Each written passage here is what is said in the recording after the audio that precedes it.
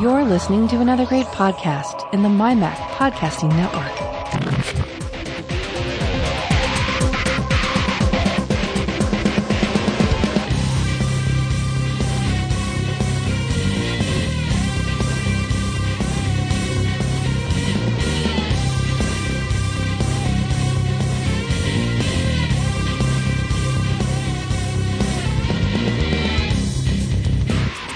TechFan Podcast number 336. I'm Tim Robertson. I'm David Cohen. Is cardboard really worth $70? I was just reading the show notes from last week, and I just thought that was a great line of yours. So. I was trying to figure out what to put in there about the Nintendo cardboard thing, and when I was starting to write the show notes, literally 2 minutes after we got done recording, and I thought, how do I describe this? It's cardboard. $70? Seem crazy. There's a comment that I think here in Britain we would call pithy. Yes. Packed with expression yet succinct. So we are here in West Michigan in the midst, and I do mean the midst, it's going to go until probably tomorrow, a massive snowstorm. Wow. It's probably since I went to bed last night, it started around midnight. And it's not big heavy flakes. It's it's almost like a sprinkle, a rain, but it's snow. And if I had to guess, we've already got about 3 inches. That's 1 inch is enough to bring the entire UK to a halt. So 4 inches. Well, they're saying we could get up to by this time tomorrow. So 10 a.m. Saturday, we could have up to about 14 inches. 14 inches, okay. So I presume that everyone is predicting the end of the world there then. Nah, no biggie. By British standards, that's what we'd be talking about. All the schools are closed simply because it's, getting a bus safely around to pick up kids in that much snow can be problematic. And they don't want kids standing out in a snowbank waiting for a school bus. So no, why don't they just walk? Oh, school of choice. Good character building. That's what it is. So, did you finally get your iPhone 8 Plus? Because you've been talking about it for a while and you still haven't got it yet. I am looking at it right now. Ooh. And I love it. What? I love it. You love it? It's great. It really is. It has met every single expectation I had. Obviously, I'm well read on the iPhone. Sure. Let me just tell you a brief side story on that, though. We ordered, for a colleague of mine, because we bought 15 phones, we ordered a gold one, not a plus, a regular, because he said he wanted a gold one.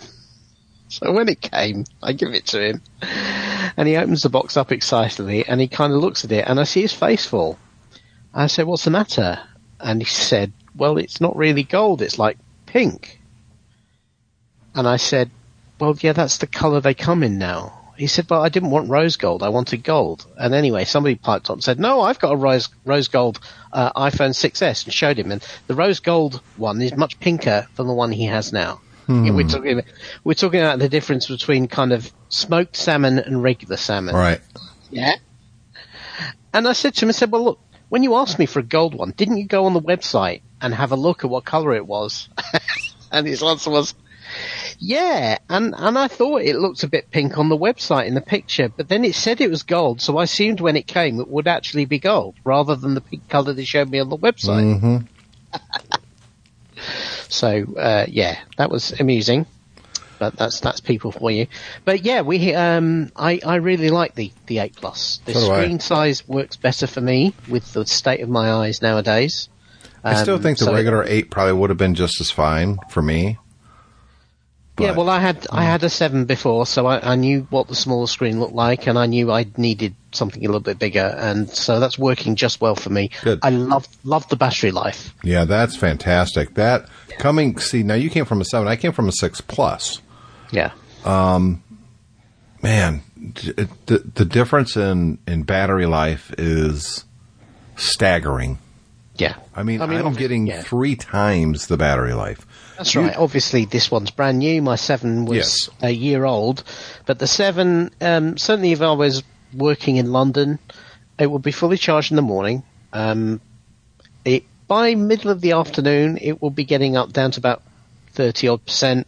And if I was travelling on the train back home in the evening, back up to Manchester, I would definitely have to give it a charge before I left. Right. Otherwise, it would be pretty much dead by the time I got to Manchester. This, it's most of the day throughout the day. It's down about 70% by the end of the day. And then if I use it heavily in the evening or I'm traveling or something like that, then it'll be down to about 40% before I go to bed.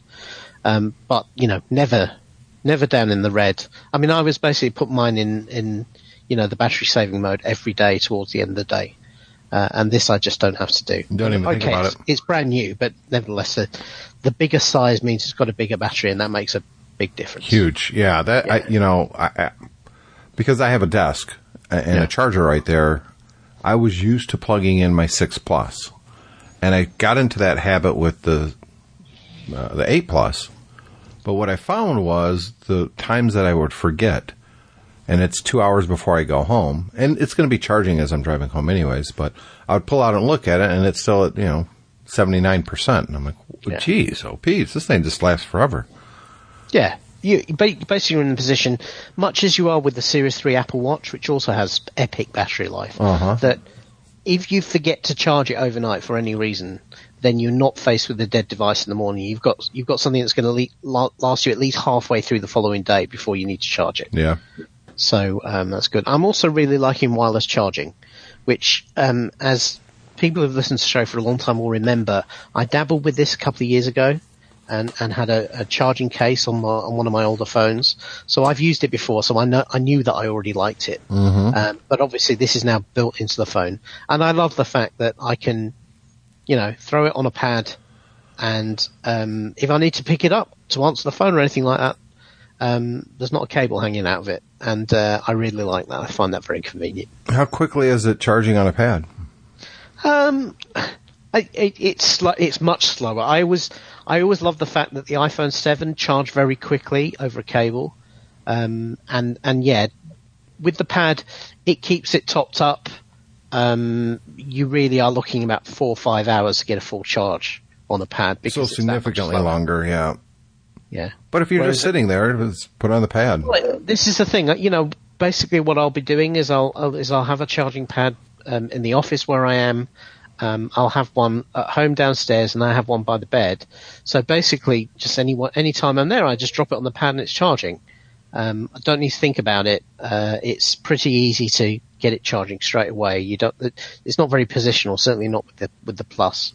So it's just something you do, and yet the device is, you normally you either put it in your pocket or you put it down on the table. So if you're putting it down on the table now, you can put it down on the table somewhere where it charges. So that is nice. And of course, let's put our hands up here and say Android has been able to do this for years. So, sure. People have outside the Apple ecosystem are well aware of the benefits of wireless charging. So it's good that Apple's playing catch up on this one. Absolutely. The biggest difference, though, of course, is that it's not widely adopted on the Android side because it's just not. Because you look at the Android versus Apple or iPhone, and it's really not a fair comparison because you're looking at one manufacturer against 20. Yeah. And yet, if the one adopts something, now it's popular. So it just kind of tells you something about the industry. That effect. I mean, it's almost like Apple adopting a standard kind of legitimizes it and makes it something that other manufacturers are prepared to invest in. Yes. Whereas with Android, because of fragmentation, well, the Windows phones used to have wireless charging in, but obviously nobody ever bought any of those. So correct. It's a neat technology, and I really like it. So let's talk a little bit about getting your iPhone 8. You said you had some issues with Apple. I'm kind of curious what that's about. Well, you noticed when I put this in the show notes, you said, you've been talking about this for ages. How come you've only just got it now? So we had a bit of a disappointing customer experience with this. And I actually got pretty ticked off with Apple over this because this isn't a small order. This is not like 2 or 3 phones. This was for 15 phones. So total just for this order came to over £10,000. Sure. So we're not talking about chump change here. We're talking about the price of a car. So I kind of have some expectations of that. And the real issue for me is that we went through an Apple Store's business team, and I was left with the impression that the business team is like second string in terms of getting access to what it needs to do its job. It doesn't seem to be as well regarded inside the Apple infrastructure as the consumer side is, and I think that's wrong when you're placing big orders. I want it to be equivalent. I don't see why you should have to struggle just because you're doing a business order rather than doing a consumer order. We approached Apple before Christmas about this order. We got some quotes, and I noticed back then that because we were going to finance the phones, and Apple makes a big thing about, finance. We've got various different finance options available, and most businesses finance or lease stuff. They don't often drop cash on capital stuff like this. I noticed before Christmas that getting the quotes back seemed to take like 4 business days, and I didn't think that was great. But, I kind of assumed it was the lead up to Christmas. Maybe, everyone was kind of busy and that sort of thing. I didn't think too much of it. What I found out in the new year when we actually placed the order was, if anything, it got worse. So I got all the paperwork filled in. We sent everything back to Apple. 2-3 days go by. I've not heard anything. I then chased the guy. Fine. I've sent it off here and I'm waiting for a response. And this became a theme all the way through it. So I'm waiting for a response. So I said, well, you're waiting for a response. I'm waiting for a response from you. Pick up the phone and speak to these people and get it sorted out. Okay, fine. So then I get paperwork back. I have stuff to sign. The company has to pay a deposit. For some reason, because we're a business, if you and I transfer money to each other, it happens instantly. For some reason, with businesses, when banks transfer money for businesses, it takes 3-4 working days. I have no idea why that is, but that is the situation. So anyway, we finally get the deposit paid. We've signed up to the paperwork. I'm looking for the order to be placed. Nothing. 2-3 days go by again. Nothing. So I ring the guy up again. Oh yeah, we've been waiting for, some internal stuff to be sorted out. I said, what are you talking about? We've paid the deposit. The deposit is cleared. Oh, well, we have to wait for the money to transfer from the leasing company to our account before we can raise the order. And at this point, I did kind of say to him, said, well, that's Apple's problem. That's not my problem. My perception is I have paid, order has not come. Yeah. And I was frequently being told every time with these delays in the processing, it was, oh yeah, well, it'll happen today. And if it doesn't happen this evening, that will definitely by the following morning. And then I'd have to chase up because I won't see anything the following morning. So I'd chase up at lunchtime and then I get a call back in the afternoon saying, oh no, it's definitely going to be today. So finally the order is placed. It has the wrong delivery address on it. So, and this is on a Friday, and the guy's telling me once the order goes in, the phones will ship, within 24 hours, and they'll be available the next working day. So I panic because I see this order on a Friday, and it's going to a postal address that basically is in London. It's our registered office, but there's nobody there to actually receive equipment. So I'm worried that these phones are going to somebody's going to try and deliver it to an anonymous office in London. So I immediately get them to correct that. And Monday comes around, no phones. Tuesday comes around, no phones. And I'm ringing every day, and I'm just getting stonewalled, effectively. So that's when the shouting started. Shouting? I really, really tore the guy off a strip. I said, look, I don't know what your problem is. I don't know what's going on. But you know what? I'm sick and tired of being fobbed off for it may not be the biggest order you deal with, but it's not an insubstantial order. I said, get me somebody on the phone who can resolve this, because all you're telling me is, well, I've sent an email and I'm waiting for a response. I said, that is not good enough. I said, it's been like this for weeks, and I said, I'm just sick and tired, and now you've got my money. It feels like you don't care. Yeah. Oh no, it's not like that and everything. And the problem is the guy I was dealing with, then because I was getting annoyed, he then started to get very defensive and he started getting annoyed. At which point I said, look, I'm the customer here. I've got a right to be angry. Yeah. You don't get to be angry with me. I said, this is all in your control. Eventually I get somebody else who promised me it's all been sorted. yes, there was a problem when the guy changed the delivery address on the order. That meant that the billing address couldn't be changed, and he put the wrong billing address on as well. He should have put the leasing company instead of our name on it. And so every time the order tried to be processed, it was blocked and cancelled.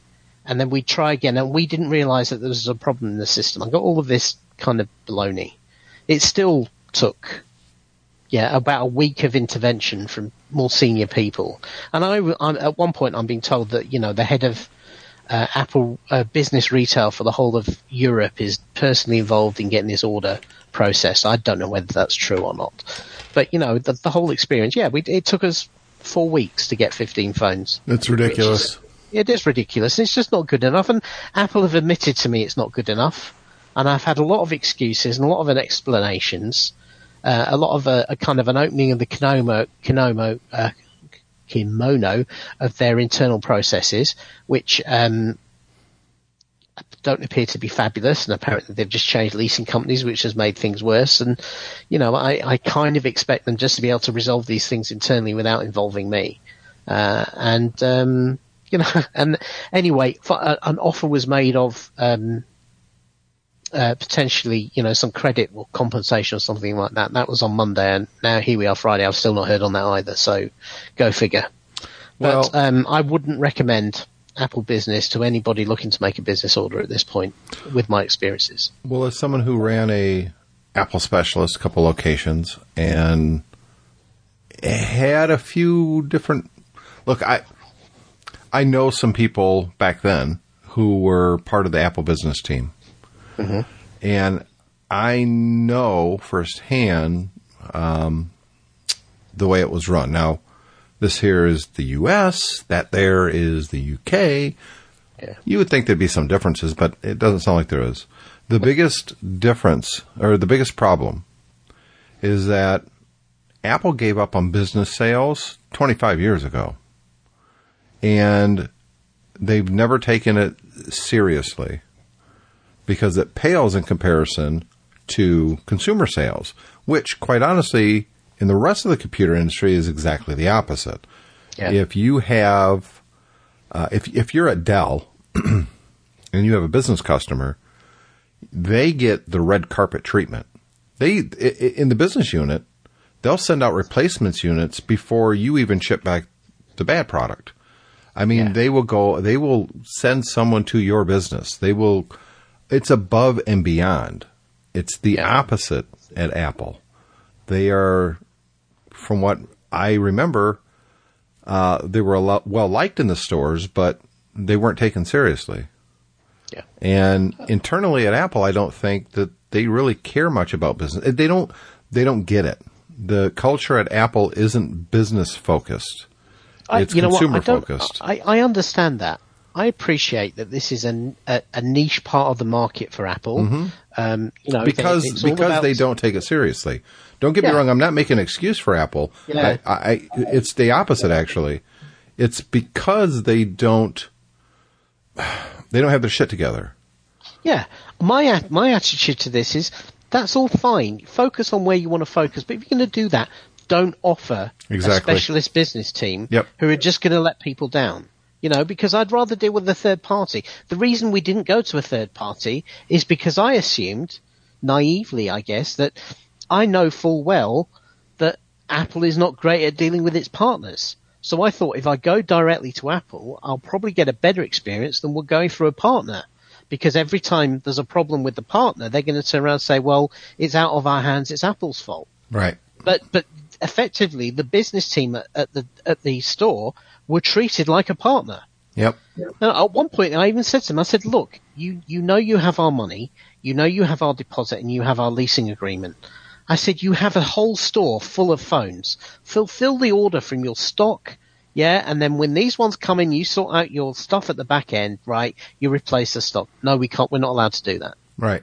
And that's where it comes down to that Apple, as a corporation, gives no authority to the business managers in the stores. And that's where the problem is. Yeah. And see, Apple doesn't seem to realize that if you treat your business customers like garbage, the people that work in those companies that are waiting for your phones or your Macs or whatever, they're less likely to become your consumer customer. exactly. Because, well, Dell always treated us great as the business. You know, I was part of the team that got the Dells in, and we had a couple that came in DOA, and wow, I was amazed. The next morning when we walked in the door, the replacements were already there. There was a guy from Dell there to help, to apologize and to make it right. And that's the way you do it. You know, Comcast, a notoriously horrible company. If I have a problem with my system, it could be days before it gets fixed, right? If I'm a business user, and I was for a while when I had the podcast studio in downtown Battle Creek, I got a Comcast business account. I would call a special number, and it was picking it. There was no robot answering the phone. It was a person, and they were on it. They were dispatching someone that day. And I thought, wow, I wish they would do this on the consumer side. Boy, they wouldn't have this bad reputation. They really know how to treat their business customers. Yeah. So, as I say, I completely and utterly agree with you. It was a terrible experience, and I probably would not want to go through that again, because, and I said to the guy, I have to wonder at this point what value having a business team is offering to me. Because it just seems to be like, well, I'd be far better to go to the bank, borrow the money, and turn up in the store and say, can you sell me 15 phones, please? Yeah. Or tell your employees, you know what, just go buy one and we'll reimburse you. Exactly. Yeah. Just pay cash. Don't sign a thing. Just buy it for cash, an unlocked phone, and then next week we'll reimburse you. Yeah. And, you know, I think it's a bigger problem than most people at Apple would realize. And here's the thing, David. That's just one business, one small transaction. But how many more people know about this now because of the show? Yeah. 25 million? And not only, I think you made a very good point when you're talking about people who are waiting for those phones thinking, well, maybe I won't buy an Apple phone or an Apple device in future. I think that one of the principal reasons for the massive success of the iPhone is the fact that people loved it so much they started taking it into their businesses where it was all BlackBerry and feature phones and stuff like that, and said, no, we want these devices. Yeah, you need to support these devices. We are going to go out and buy them. We are going to bring them in. So you need to support these devices. And that has also fueled the Mac side as well. Well, and the iPad you can go farther back than that with Apple. When Apple was a very young company, they put an enormous amount of attention and emphasis on educational sales. And they made a lot of money through education, but they did something even more important. It's the students and the teachers that were using these machines in the educational setting were becoming fans of the product, so they would buy for home use. And that's now a customer that's going to be buying your product for the next 15, 20 years. And how many students are sitting in a class? And each one of them want an Apple product. So it grew the consumer side simply because they were in education. And Apple understood that. They embraced it. They put an emphasis on it. And they're exactly the opposite with what's going on right now. Now, some people say, well, yeah, but look at their sales. Well, good point. The consumer sales is great. Here's the thing. The iPhone is still a hot product. I don't think there's any doubt about that. It may not always be the hot product. Yeah. And that's where I think Apple is failing. And not only that, their stock in trade is customer service. Mm-hmm. Everybody knows that you can go into an Apple store with your phone and they will do something to try and help you. Yeah, it may not always be perfect, but you know what? You're a hell of a lot better off than you are with a Google Pixel phone, in which case you're SOL, and if you manage to ring up somebody at Google, you manage to find a number to speak to them about, they're going to struggle to deal with it. Apple Retail, part of the success of the stores is the Genius Bar and the service they have, and the fact that a lot of times people go in there and they get their phone swapped out, or they get somebody who helps them to fix it, and all of that. That's all part of the Apple ecosystem experience. And yet here they are kind of saying, oh yeah, and we do business as well. We have a dedicated business team. And then when you actually try and use it, you find that it's awful. Yep. It's nothing like the consumer experience at all.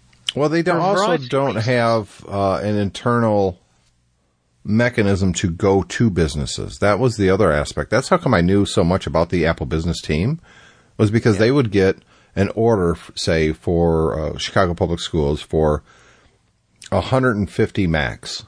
And part of the contract was that Apple would deploy these machines with pre-built images on location. But guess what? Apple doesn't do that. So Apple would come to us. Chicago would break up this contract and pay us directly, and we would send our engineers to actually do the physical work. And Apple would just make the sale. So this is nothing new, unfortunately. This was going on 10 years ago. Yeah. And it sounds to me like it's only getting worse. Yep. And the next time, this time next year, we'll definitely be ordering more phones because half the company chose to stick with their existing ones for now. So those will need replacing. And as we get new starters, we're going to need to bring them in. And I won't be leasing them through this again. I will be trying to find somewhere else. And the downside of that is, of course, Apple's still going to make the same amount of money. Well, this is the thing, they know people want the phones. Yep. So they're not really incentivized to fix this. Right. And that's where I say they're short-sighted in this whole... Yeah. Because they may not be the hottest next time. Yeah. So your internet connection sounds pretty good right now. Usually if you're at home, David, there's issues. What's going on? I'm not at home. I'm actually in the office today, okay. So that's one of the reasons. But I do have much better internet at home. And I have become the family hero for finally resolving this long-standing problem. So the background of this... and this was a setup, by the way, for those listening, because I already knew. Of course, yeah. We moved into our current house nearly 3 years ago now. New build. Can't believe it's been that long. Yeah, I know. It's flown by. So, yeah, nearly 3 years ago, and before we moved, we had the technology used for fast internet here in the UK mainly is called fibre to the cabinet.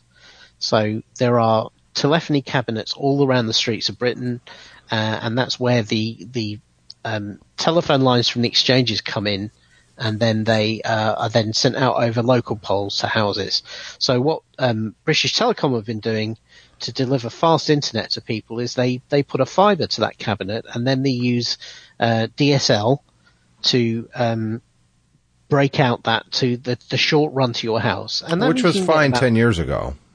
Yeah, exactly. You can get about 70, 80 megabits maximum on that, which for most people is fine. And that's what we had in our old house, and it was great. When we moved here, they weren't able to offer this to our new house because they've enabled all the cabinets on the street that runs past the housing development we live on, except for the one nearest to us. Because when they were doing the fibre runs 5-10 years ago, the housing development wasn't there. It was only just being built. And so somebody decided to save some money and not enable that cabinet. And now they won't come back and do it. So we were only able to get, I think the best we used to get was about 5 megabits download. That's terrible. On DSL, which sounds, we started with 512K on DSL, and it was amazing back then. The problem with DSL nowadays is DSL is shared with all the people around you. Yeah, it's a WAN. So what happens is actually that 5 megabit is fine during the day, but in the evening when people start using it, and of course everyone's streaming TV and stuff like that now, it drops through the floor to the point that it was pretty barely usable. We would have evenings when if we tried to stream something, it would be glitchy or it would drop out. And certainly nobody else could use the internet at the same time. And you and I have found this when I've podcast from home, is that, it's 3 PM when we podcast here. And that is when kids are coming home from school, and if somebody's cooking dinner, they might be on the internet a bit more, and they might turn some streaming on or something like that. So really it starts to slow down from the middle of the afternoon, and then falls through the floor by the early evening, and then it picks back up later on. So this was, my family find this fairly intolerable. Fortunately for me, I'm going to places where I work where I have much better internet, so I kind of manage with it. But it was pretty bad at home. So we have now switched from that. We were unable. You remember I tried a direct wireless service a couple of years ago, and they weren't able to get it working. So I saw a deal on a 4G home router from a provider here in the UK called EE. that basically, it's just a little box, and you put a SIM in it, and it's a Wi-Fi router, but instead of going out over the broadband cable connection, it just connects to the nearest 4G cell, and I'm getting 35 megabits through that consistently. That's awesome. Now, fortunately, I'm up on the top of a hill, and then so you got a good I've line put of this sight. thing in the top of the house rather than the bottom, and it also has connections on for a bigger aerial if I need to as well. So I'm pretty sure I'm going to be able to keep that sort of speed. It's also got 10 megabit upload, which is phenomenal compared to what I had before. Yep. So an awful lot better, and everyone's very happy in the house. Everyone feels like it's like they've been released from solitary confinement, and all of a sudden they're surrounded by light, airy, foamy Wi-Fi that responds to everything they want to do. And the nice thing now is, of course, that you could share the internet at home. That's great. But now the kids are going to need things to do on the internet. So, David, if you're looking to save a little bit more money, you can go to MacSales.com and pick up a pre-owned iPad Air with Retina display, 32 gigabytes, starting at $219 in very good condition. Or if you want one in excellent condition, $249. Of course, OWC is our sponsor here on TechFan, and their website is MacSales.com. I'll put a link to these refurbished, because let's be honest, David, we both have newer iPads. They're great, but, Cole, sitting not too far away from me right now, is on a iPad 3. Yeah. So for $219, I could actually upgrade him to an iPad Air with Retina display. It would be a huge improvement for him. It would, and the real bargain of this is that the current iPad, the cheap iPad, the entry-level iPad that Apple sells you new today, is effectively the same as the iPad Air. Exactly. So, but it costs a lot more. Yeah, it's, what was it, $329, something like that? Yeah, $100 more. Yeah. So I could save money, and the listeners out there can make family members happy. and I have to say, as somebody who's bought a lot of refurbished stuff, refurbished is absolutely the secret sauce of getting decent tech at a good price. Well, the Mac I'm using right now is refurbished from OWC. Yeah, I bought refurbished stuff from. Very often, when you buy something refurbished from a retailer, they won't have refurbished it. It will have been refurbished by the manufacturer. And if it's refurbished by the manufacturer, it is literally as good as new. Most of them are not actually refurbished by the manufacturers. There's refurb factories out there. I worked with one in Chicago, and that's what they did. And their standard for refurbishing for the manufacturer is extremely high. Yeah. So, and it's hands-on. It's not putting in a machine or just plugging it in and some guy with a Windex making it look pretty again. It's a true refurbish. I mean, they go through everything. If it's got damage, they will replace it with official manufacturer parts. Exactly. Yeah. So, we got a couple more stories, but I don't know. The only thing that's kind of interesting to me right now, David, is, we got our wiki trolling thing coming up. Yep. I think that'll be fun. But Elon Musk explained what's going on with SpaceX. They just had a big launch, and I think most people, honestly, it made the news, but I don't think most people really grasp why this is something different and special. Yeah, this was, for me, this was huge. I've been following SpaceX for a while, and everybody knows. And I think part of the problem is that, Elon Musk, he's a bit of a showman. He launched a car into space. Everyone's going, what the hell? Right. What on earth did you do that? And he likes to do flashy publicity style things, but I think the problem in this case is that led to kind of light reporting, and I think that failed to underscore how huge this achievement was.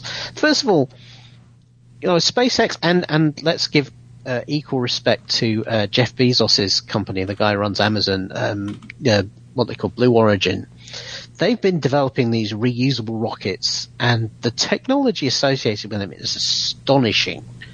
They, instead of dumping these things into the atmosphere or just dumping them into the sea after they finish with them, they bring them back down. Yes.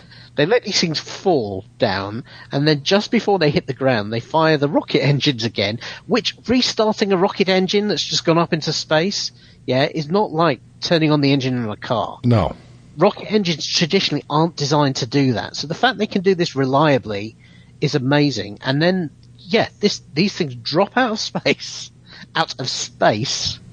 and then land exactly where they want them. And most of the time, now they've got technology down, don't blow up. Yeah. That in itself is astonishing. And to see the video of the Falcon Heavy launch from the other day, in fact, it's actually the picture here on my desktop of my Mac, the two boosters landing side by side synchronized, just right next to the pad where they launched from, is something else. But the thing, there's a couple of things that are amazing about Falcon Heavy. First of all, it's capable of lifting half the payload of the Saturn V, which is the biggest rocket that humankind has ever developed. Yep. Yeah. Saturn V was developed by NASA over the space of about 7 or 8 years, at a cost of billions of dollars. Billions of 60s dollars, so even more nowadays. Yeah. SpaceX has developed the Falcon Heavy, so that's something that's capable of lifting half that payload, but that's still a really big payload, and that's why he sent the car up to show how much stuff he could lift. They've done that in about 5 years, and they've done it at a tenth of the cost of what NASA think they could have developed the same rocket for. And technically taking 2 or 3 of their smaller rockets and sticking them together to make a bigger one, sounds simple, incredibly challenging. These things they're very light, they're very flexible, and getting all of those things together so that they don't blow themselves up on the way up. This used 27 massive engines. Achievement. It's kind of like the difficult. Imagine if you could jump 20 feet into the air, and you were able to balance a paint can on top of a broom when you did that, right? That is kind of the level of skill, kind of scaled up is what you're trying to do when you send a rocket into orbit. You've got something really powerfully pushing from underneath, and you're balancing something on top, and you don't need it to wobble or break or twist or anything like that. And then scale that up to 27 of those. It is astonishing. Yep. And thanks to that, we now have a dummy in a spacesuit sat in a car on its way out to the orbit of Mars. It's crazy. I've been joking with people during the week. Imagine 5 million years in the future, Earth has been and gone. We're either reduced to a glowing ball of radioactive dust because of Donald Trump and North Korea, or we've just left. We've just kind of gone into space and moved on to other things. And aliens come floating through the solar system, kind of having a look around. And then they're going to find a Tesla Roadster with a dude sat in it, floating around in orbit, and they're going to try and figure out what on earth we were at when we decided that was a good thing to do. They're going to think that it was we worshipped as some kind of a strange deity or something. Of course, that's what archaeologists always say, isn't it? They either say this was a worship rite, or they say it was a funeral rite. Yeah, it could have just been a prankster. They don't know. Exactly. Someone messing around. So let's jump into our wiki trolling. The subject this week is the Amazon Kindle. Now, quite often, David, I think that this product is overlooked unfairly when it comes to a product that comes out that moves an entire industry forward in not just a significant way, but a pioneering way. Mm-hmm. And we kind of take the Kindle for granted, I think. And let's be honest, there's been other companies that came out with ebook readers, and for the most part, they've all completely failed. Yeah, I had you had that Sony one, didn't you? I had the Sony one, which basically was effectively exactly the same idea as the Kindle. Yeah. But they couldn't make it work. They couldn't scale it up. Before that, I even had, there was one called the Rocket ebook that was like an LCD backlit screen that I used as well. But I think the success of the Kindle underscores that it, like many things in technology, it's not just about the technology and the device, it's about the ecosystem, infrastructure. Yeah, you've got to have both things. Yeah, and when we talk about the Amazon Kindle here, we are talking about the hardware, but I don't want to overlook the software that is Kindle, because it's as important, if not more important, than the physical hardware itself. I would say it's probably more important. But the original one was launched November 19th, 2007, so a little over 10 years ago. And not the most attractive product you've ever seen. No, it was pretty hideous. And it launched for $399. And remember, this thing had nothing on it. I mean, you bought a $400 nothing that Amazon was hoping, they were betting on, that you would then use it to download and read books. Now, the original one actually had free 3G connectivity. Now, you couldn't browse the internet with it. It was designed just to talk to Amazon's back end to download on the go ebooks. Yeah. But here's the thing. It worked, and it worked extremely well. For what people wanted in an ebook reader, this was a great answer, and it just worked. And I don't think anybody could have predicted at the time that this one device would completely disrupt the publishing industry to the extent that it has. I was pretty sure there was a huge pent up demand for it. I remember with the Sony that people, if I was on vacation, obviously I do a lot of cruises, people were always coming up to me when I was sat there reading it going, "Oh, is that an electronic book reader?" And they were fascinated by it. Yeah. And so to me, it wasn't a surprise that the Kindle sold out so quickly and was sold out for so long, because I knew that a lot of people were interested in that. We've all been in that situation if you're a book lover, where you go away for a couple of weeks and you know, how many books can I take? You're trying to balance up between how much it's going to cost you to carry these books or to take them with you, versus the horror of running out and having to buy some trashy book from the local bookstore. And remember this, when this came out, there was no guarantee that the books that you're going to want are going to even have a digital copy, because they didn't back then. Yeah, I mean, that was the power of Amazon, is that they were very quickly able to scale up and make sure that not only were they able to offer plenty of books, but because they knew what people were buying through the regular store, they were able to offer the books that people wanted. And I think that's part of the genius of this, is that those metrics allowed them to make sure that they promoted the electronic books that people wanted to buy. So, they were really able to serve that market very well. And that was part of the clever idea of paying for the low-end 3G in there as well, so that people always had access to an integrated bookstore on the device. Which was, something that, for instance, my Sony didn't have. Right. You had to connect to a computer, and being Sony, it was DRM'd up the wazoo. Yeah, wow. I mean, the Kindle has DRM as well, but it's very, very seamless. The user does not see it because it's all built into Amazon's publishing and payment platform. Whereas with the Sony one, it was just horrible. It was just that typical Sony thing of, you had to log on here, you had to authorize there, there was all sorts of restrictions about what you could do, and it just wasn't very nice at all. So Amazon released the first Kindle on November 19th, 2007. It sold for $400, $399 here in the U.S. It was only sold in the U.S. It sold out in 5.5 hours, and you can buy another one for 5 months, or late April 2008. That's a long time not to have devices. And the device featured a 6-inch, think about this, David, a 6-inch diagonal 4-level grayscale e-ink display. It had 250 megabytes of internal storage, which could hold about 200 non-illustrated titles. It also had a speaker and headphone jack that allowed the user to listen to audio files on the Kindle. It is the only Kindle with expandable storage. Now, they're not talking about the Kindle Fire here, folks. This is just the ebook reader. So it had an SD card slot, so you could, put an SD card slot and carry even more books with you. Yeah. It was, the first generation was never sold outside the United States. That would come with the Kindle 2. Now, that launched February 10th, 2009. And it was still as butt ugly as the original. It had they were white. They had a keyboard. The screen wasn't very good, quite honestly. Well, the thing about the screen, I mean,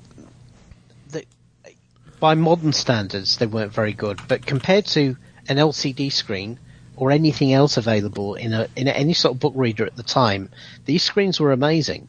They were kind of close. Certainly the contrast you got with reading a book was much, much easier than reading off, say, an iPad or something like that. And you also got really, really great battery life from these devices. So,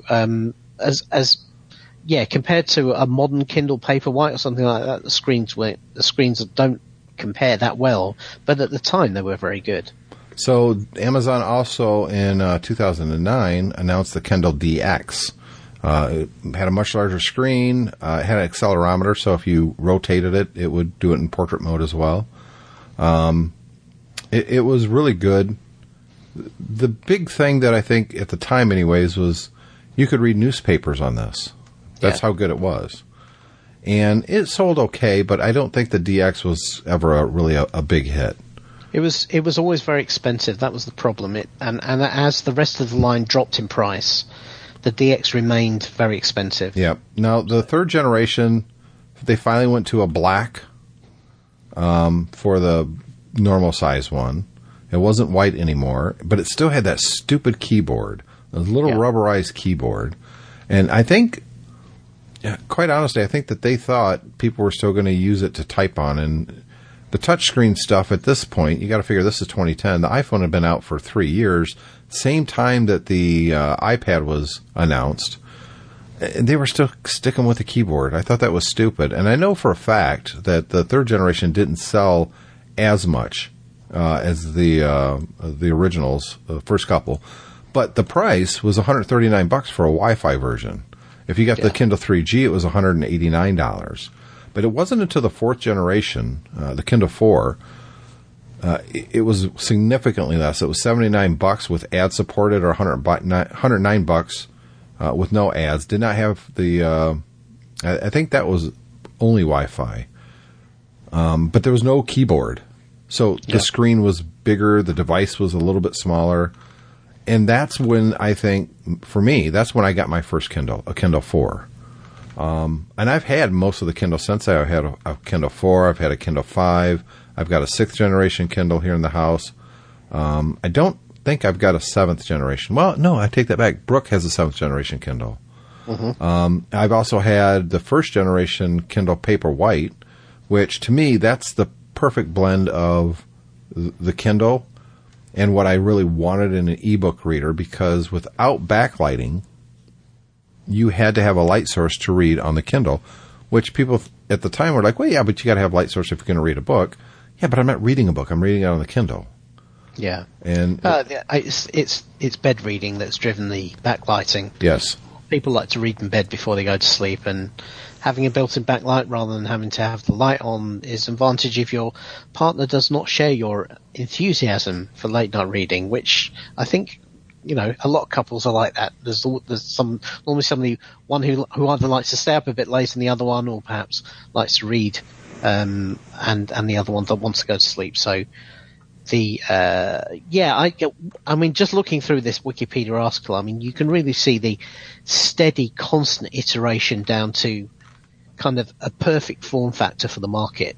Even going up to the Kindle Oasis, which was launched, 2 years ago? Yeah. That one I don't get. I think it's the Kindle for people who have throwaway money. Yeah, I mean, this thing's $300. You can get it in 3G as well for even more. It's like another $80 for the 3G one. The screen is amazing. I've actually seen one in person. It's an amazing e-ink screen. Almost unheard of how clear it is without being an LED screen. But man, it's so expensive. And the problem for the Oasis is that actually the Paperwhite 3, the screen is nearly as good. Yes, I know, and it's a lot cheaper. It's a third the price. Now, I have the Voyage, which is the kind of the the kind of the high end version of the Paperwhite. Right. It's 300 PPI. Yeah, it's a bit cheaper now than it was. I actually bought mine used, so I paid round about the same as a new Paperwhite for mine. And it is a little bit of a nicer device than the Paperwhite, but really the Paperwhite is virtually perfect for anybody. So the Kindle is still the king when it comes to reading ebooks. And I have to be honest, at the dealership where I work, we've got a really nice and a quite large lounge for customer waiting for cars to get fixed and stuff. Yeah. And most people are sitting there on their phones, their iPads, or Kindle. Yeah. Those are the three devices. It's a phone, it's the iPad, or it's a Kindle. Every now and then you'll see someone with a laptop. And almost always a Mac, too. It's kind of different. And it looks like the people that have the Kindle themselves, I've noticed, a little bit older generations. Yeah. They don't need all the bells and whistles. They don't need color. They're just readers.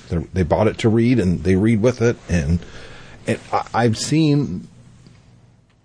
It's hard to tell the difference when someone's holding it and a little distance away which Kindle it is. But I'll be honest with you.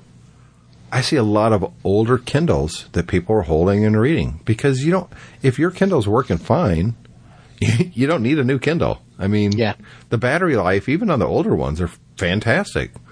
Exactly. 2 or 3 days before you have to plug it in. Yeah, I see a lot of them on the London Underground. Yeah. There's a lot of people who like to read while they're commuting. And they like the Kindle because they can have lots of different books with them. And it's small enough that you can hold it in a very crowded carriage much more easily than a book. And they're also cheap enough that if you lost it, it's not a big deal. It's not the end of the world. Particularly as everything's in the cloud, so if you lose it, you log onto your Amazon account and everything you're reading comes back. Well, that's the software aspect I did want to touch on, in that, I go up to bed, I take my Kindle White with me, I'm going to read. I haven't done that in a while, but still, that's the idea. And I just leave my Kindle White in the bedroom. And, once a week I bring it down and charge it up for half a day and it's good to go. But I go to work, I'm at lunch, I fire up my iPhone 8 Plus now, and I launch the Kindle app, and I'm right where I was when I left off last night on the Kindle. Yeah. And that's the beauty in my mind of the Kindle ecosystem, the hardware, the software, the cloud, the store. It's the synchronization that if I'm at work and I finish my book, I can buy another book right there, start reading it, and when I get home, it's already downloaded on the other Kindle and all my devices, my iPads, my phones, they're all there. If it's not downloaded, it shows that I just touch it and it downloads in seconds because this is a text file. And I launch it and it's right where I left off. That is the beauty of what Amazon has created. And Apple has tried to do that with the iBook store. And I honestly believe it's been a colossal failure if you compare it to the Kindle. Most people read Kindle. They do not read iBooks.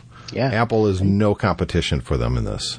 And we were talking before about kind of the downside with the experience I had with the iPhone sales, and how that can promote you buying other products from the ecosystem. I think the Kindle is a perfect example of that. Absolutely. There are plenty of people buying Kindle tablets and Prime accounts and all the other things that Amazon sell because they love their Kindle and they want to stay in the ecosystem.